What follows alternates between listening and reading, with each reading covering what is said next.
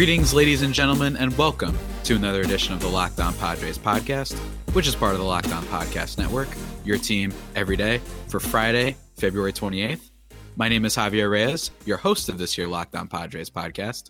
Check out and follow the Twitter page for the show, which is at LO_Padres, or my personal account, which is at Jalapeno. And if you feel so inclined to do so, hit me up on there with any questions, comments, and concerns you might have, and I'll do my very best to answer them here on the show. And this is the third consecutive week where I've done kind of a special guest Friday. I've actually done Thursday and Friday for all 3 weeks of the pod, having different guests on. And today I'm being joined by a co-editor of the site that many Padres fans are probably familiar with, Friars on Base, Jake Mastriani. How you doing, man? Hey, Javier, doing great. Thanks for having me on. Enjoy the show. You actually first reached out to me when I first got started getting the show going, and I really appreciated that. So this is really cool to have you on the podcast. What I wanted to do today is because I'm not as well-versed per se in the world of spring training, I guess is to put it lightly. What do you think are some areas that the Padres need to, or that fans should be looking out for when it comes to spring training, and like what's like the prospect talk going right now?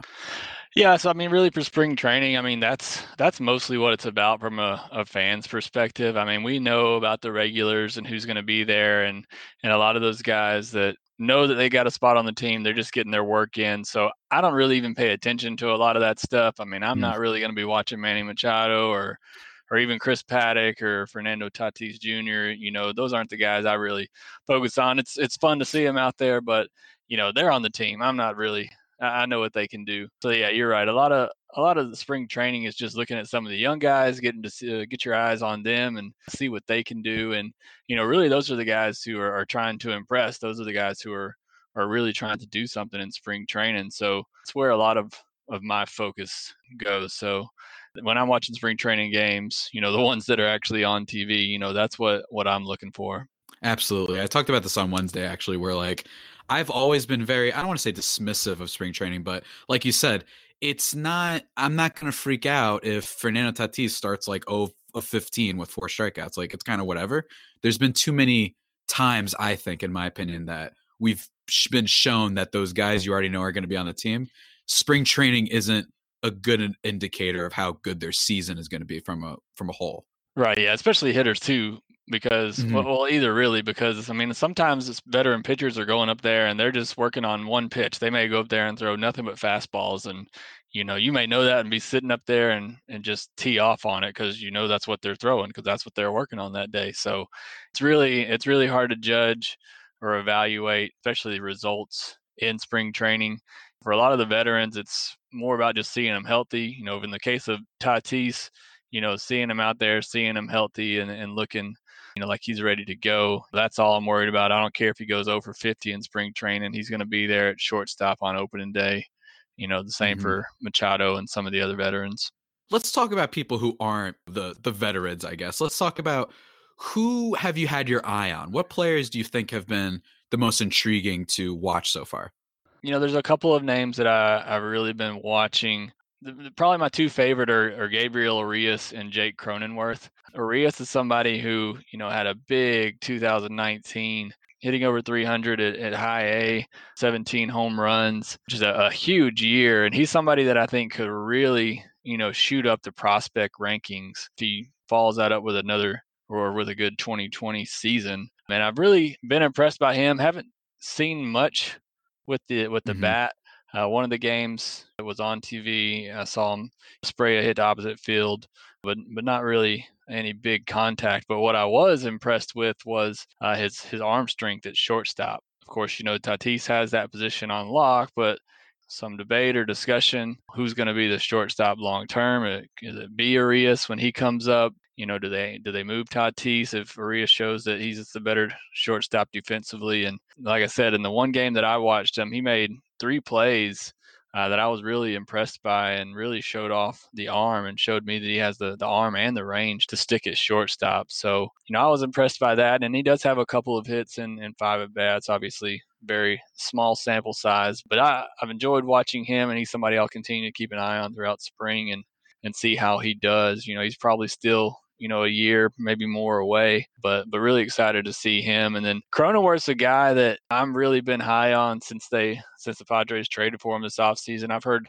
a lot of good things about him from scouts and other publications, that he's just a really solid player, and we've seen him at several positions. I saw him at shortstop make a couple good plays in spring, and he's got a couple of hits. So, really like Cronenworth. I think he has a really good chance of making this team because he's so versatile. He has a good bat, so I really like him. And then the other one that's gotten a lot of publicity here lately is Edward Olivares.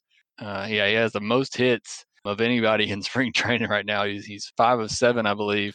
So, I mean, he's just obviously off to a great start. And he's somebody that, he had a really quietly good 2019 season. I don't think a lot of people realize it. I mean, he hit 283 in Double-A with 18 home runs. So I don't think he's going to make the team out of spring training. But, if he shows enough here and there's a need in the season, I think he could be one of the first names called up. And he's already on the 40-man roster, I believe. So wouldn't be that big of a deal to get him on the roster. So it's one to keep an eye on. If he keeps up at that pace, it's going to be hard to keep him off the team. But obviously small sample size as with all these. We're not even a week through first round of games, but he's definitely been impressive so far. So I'd say those three guys really have been the ones that I've been watching and the ones that I've been impressed by. Nice, man. I agree. It's there's so many kind of storylines with the Padres, because I feel like they're a team that right now there's like those 5 or 6 spots. That's what I talked about on Wednesday. They're not, I don't want to say up in the air, but there's definitely some talk about it. And there's not, especially when it comes to the whole outfield situation. I feel like center field is kind of a question mark. And then they just signed Brian Dozier, so people are wondering, is it going to be him or Profar or guys like Ty France? And what are some other areas that you think that the Padres need to look into, I guess, as a whole? From position battles, what do you think is the most, if you had to like select one position that you think is the most important for them to monitor and to get right, what would you say that would be? Yeah, I mean, I'd have to say it's probably center field. I've gone on the record saying in some of my articles on Friars on Base that I don't think there's a true center fielder on the team. It seems like they're trying to push Trent Grisham that way, and right. I don't view him as a center fielder. Olivares is somebody, who we just talked about. He has time in center field. He spent most of his time last year in a corner spot. So I don't know enough about, his defense to say whether or not he could stick in center field. But again, if he keeps hitting like that and showing, the bat that he has and they believe that he can do it, then perhaps that's a way for him to get on the field. But I think center field is the most important position battle to watch, the rest of the way. Just because center field is an important position. I mean, it's the quarterback of the outfield. You need somebody there who can handle the position. And I'm looking at the guys now on the 40-man, and I don't see anybody that can do that. Franchy Cordero is obviously somebody that they hope can do it, but I think he's more of a corner outfielder. Again, I'm having trouble seeing a true center fielder on this team right now. So that's the one that worries me the most. And I know they brought in Juan Lagares as a possibility. I don't really see that happening, because who are you going to knock off the 40-man for him? So that's the position that worries me the most. The other one would obviously be second base, but I think there's some better options there that something's going to work out there. But center field's the main one for me. Center field for sure. I think I've seen a lot of people, a lot of Padres fans too, that are, questioning. While I enjoyed the acquisition of Emilio Pagan and really strengthening the bullpen, it is also true that the bullpen was solid already, and the counter is basically you made something that was already great better, but you sacrificed a position that you didn't necessarily have a lot of depth with. It's this interesting kind of dichotomy there where we have to really just see how that pans out. And I don't know for sure if the Padres know what they're doing. Do you think that, I've been saying this on the podcast for a while, do you think that there's a trade that AJ Preller is still waiting to make? That's been the question for a couple of months now.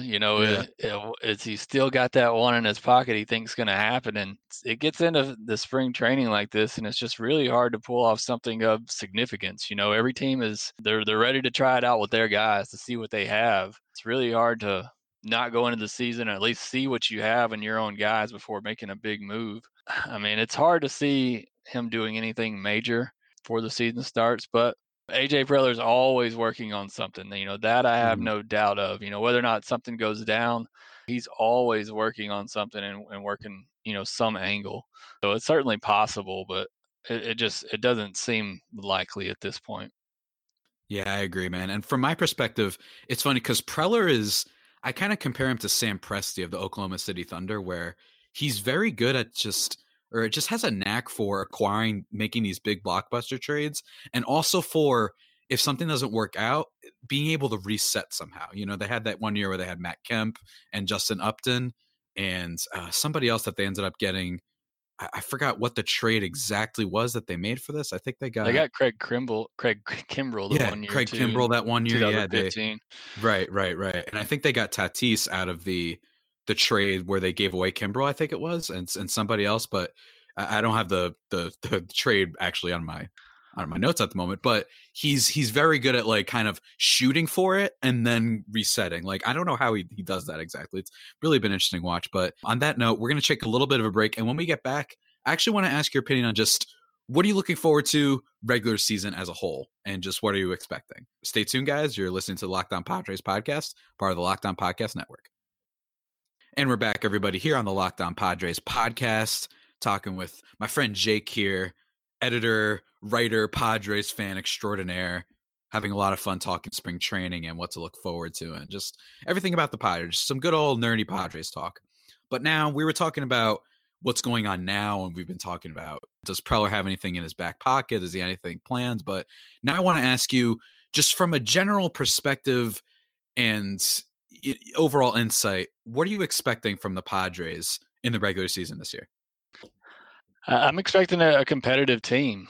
I really am. I mean, 500 should be the floor for this team, or right around there. Sometimes in the last month and a half of a season, once you see you're out of it, sometimes wins and losses don't mean as much. And so you can see your record tank a little bit. But I expect this to be a competitive team into, hopefully into early September. I think I predicted them, around 83, 86 wins. And that's what I see most projection sites have them as. But this has to be a step forward season. Like you were talking about before the break. I mean, Preller has a knack for going for it and then not figuring out a way. He can't figure out a way out of this. He has to go for it. I mean, in some ways, his job is on the line this season. So we have to see improvement this year, and I expect improvement. I mean, I expect bounce back years for a lot of guys. I think Manny Machado is going to be better. Hosmer Agreed. and Will Myers have to be better. They Well, can't be much that's the worse thing. than. They have to be better. Who knows if they will be? Um, Hosmer is, oh man, I talked about this the other day. He is the epitome of a guy who, at least on the surface, I'm not trying to hate on the guy, but the epitome of that dude who just really had a contract year and just after that just completely kind of fell off the map. yeah, I mean, you look at it, and it's hard not to agree with that. I mean, he had a huge 2015 season, cashed in, and has not been anywhere near that since joining the Padres. But at some point, you just got to hope the pride factor kicks in, and he turns it on, and at least becomes a two-war player. Just give us something. A Um, two-war player. That's where we're at right now. Yeah, I mean, but I don't know. And obviously, if Tatis can stay healthy all year, I don't know that he can keep up with the pace that he was on last year. It was pretty incredible, but even Yeah. just being a great player, doing what we think he'll do, will be a huge boost. So, while I'm not sure of who the center fielder is going to be, again, the outfield has to be better than it was last year. It was just a train wreck last year. And just with Tommy Pham being there, and hopefully he's healthy, fingers crossed. But Mhm. if he's healthy, just that alone is going to make the outfield better. So it's exciting time to be a Padres fan. I think the rotation is going to be good, and hopefully we'll get even better once Gore and possibly Patino come up later this year. Mhm. So I mean, it's an exciting time. I'm not expecting playoff run or even for them to make the postseason, but for me, if they can get it into September and still have a shot at a wild card, maybe scare the Dodgers a little bit, that'll be a successful season for me, and that's kind of what I'm expecting and hoping for. I think that a lot of his, my big thing with the Padres is there's a lot of guys on here where it's not totally inconceivable that they perform better. Like, granted, Hosmer is kind of on the downturn. I'm just looking at his numbers right now. His last season in Kansas City, he batted 318 with a 385 on base. And then first year of that contract, 253 and then 322. Like, that's just, you hate to see it. You know what I mean? It's really rough. But even guys like Myers, Myers is kind of a defensive liability, I feel like, at this point, but and Hosmer too, for that matter. But it's not. I just feel like there's so many guys, even Manny Machado, which I've been pro Machado for a long, long time. Even during the rough times when there was kind of anti Machado type of spiels going on, he's a guy who still did pretty good last year, and I think that kind of happens sometimes. Actually, I feel like guys on that first year of a contract, maybe it's either going to be like below expectations or super, super above them. So I'm expecting kind of a regression to mean for him.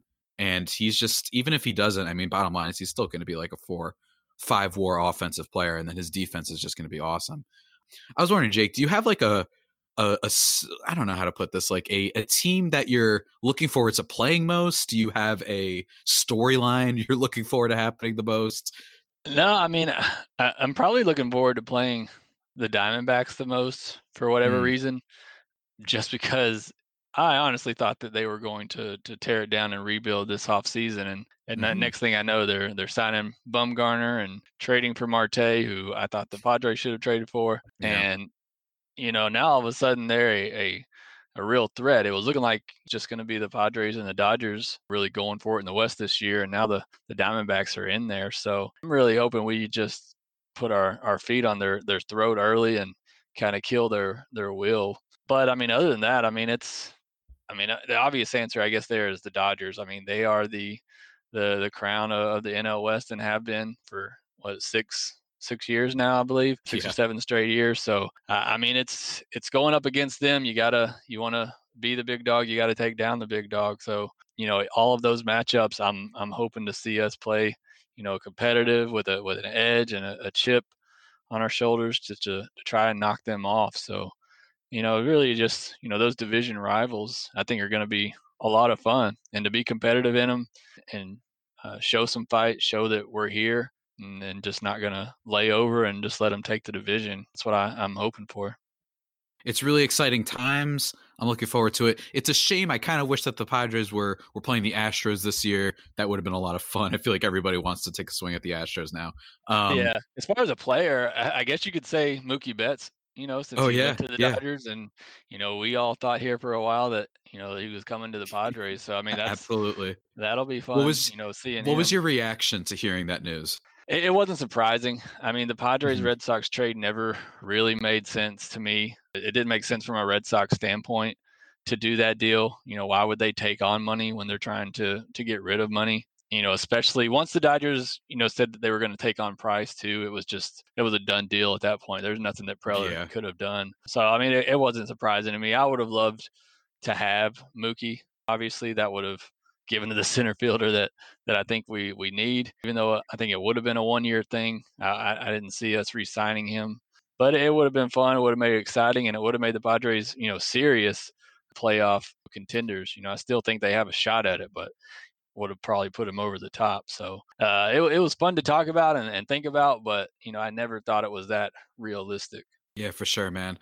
With that being said, looking forward to the rest of the season. Jake, I had a lot of fun on the call. I hope you did too. It was really great talking some Padres stuff. I'm always down to talk about this stuff. Thanks for having me on. I appreciate it. It is fun. For sure, man. You want to, get out your plugs while you have the chance? Yeah. If you don't mind, make sure you check us out at Friars on Base. Got a lot of daily content coming out there on the site. Be updating everything throughout spring training. And then you can follow me on Twitter at shortstopball. Obviously be tweeting out a lot of Padres stuff throughout the season. So go over there and check us out. And with that being said, that does it for today's edition of the Locked On Padres podcast, the only pod that may be better than the Padres themselves. Still making that joke. Remember, subscribe to the pod wherever you get your pods from. Follow the show or myself on Twitter. Don't be scared off by the anime avatar I have. I swear I'm not one of those troll-like type people. And give me any comments or concerns that you might have. And until next time, stay faithful, my Friar Faithful homies, and take care.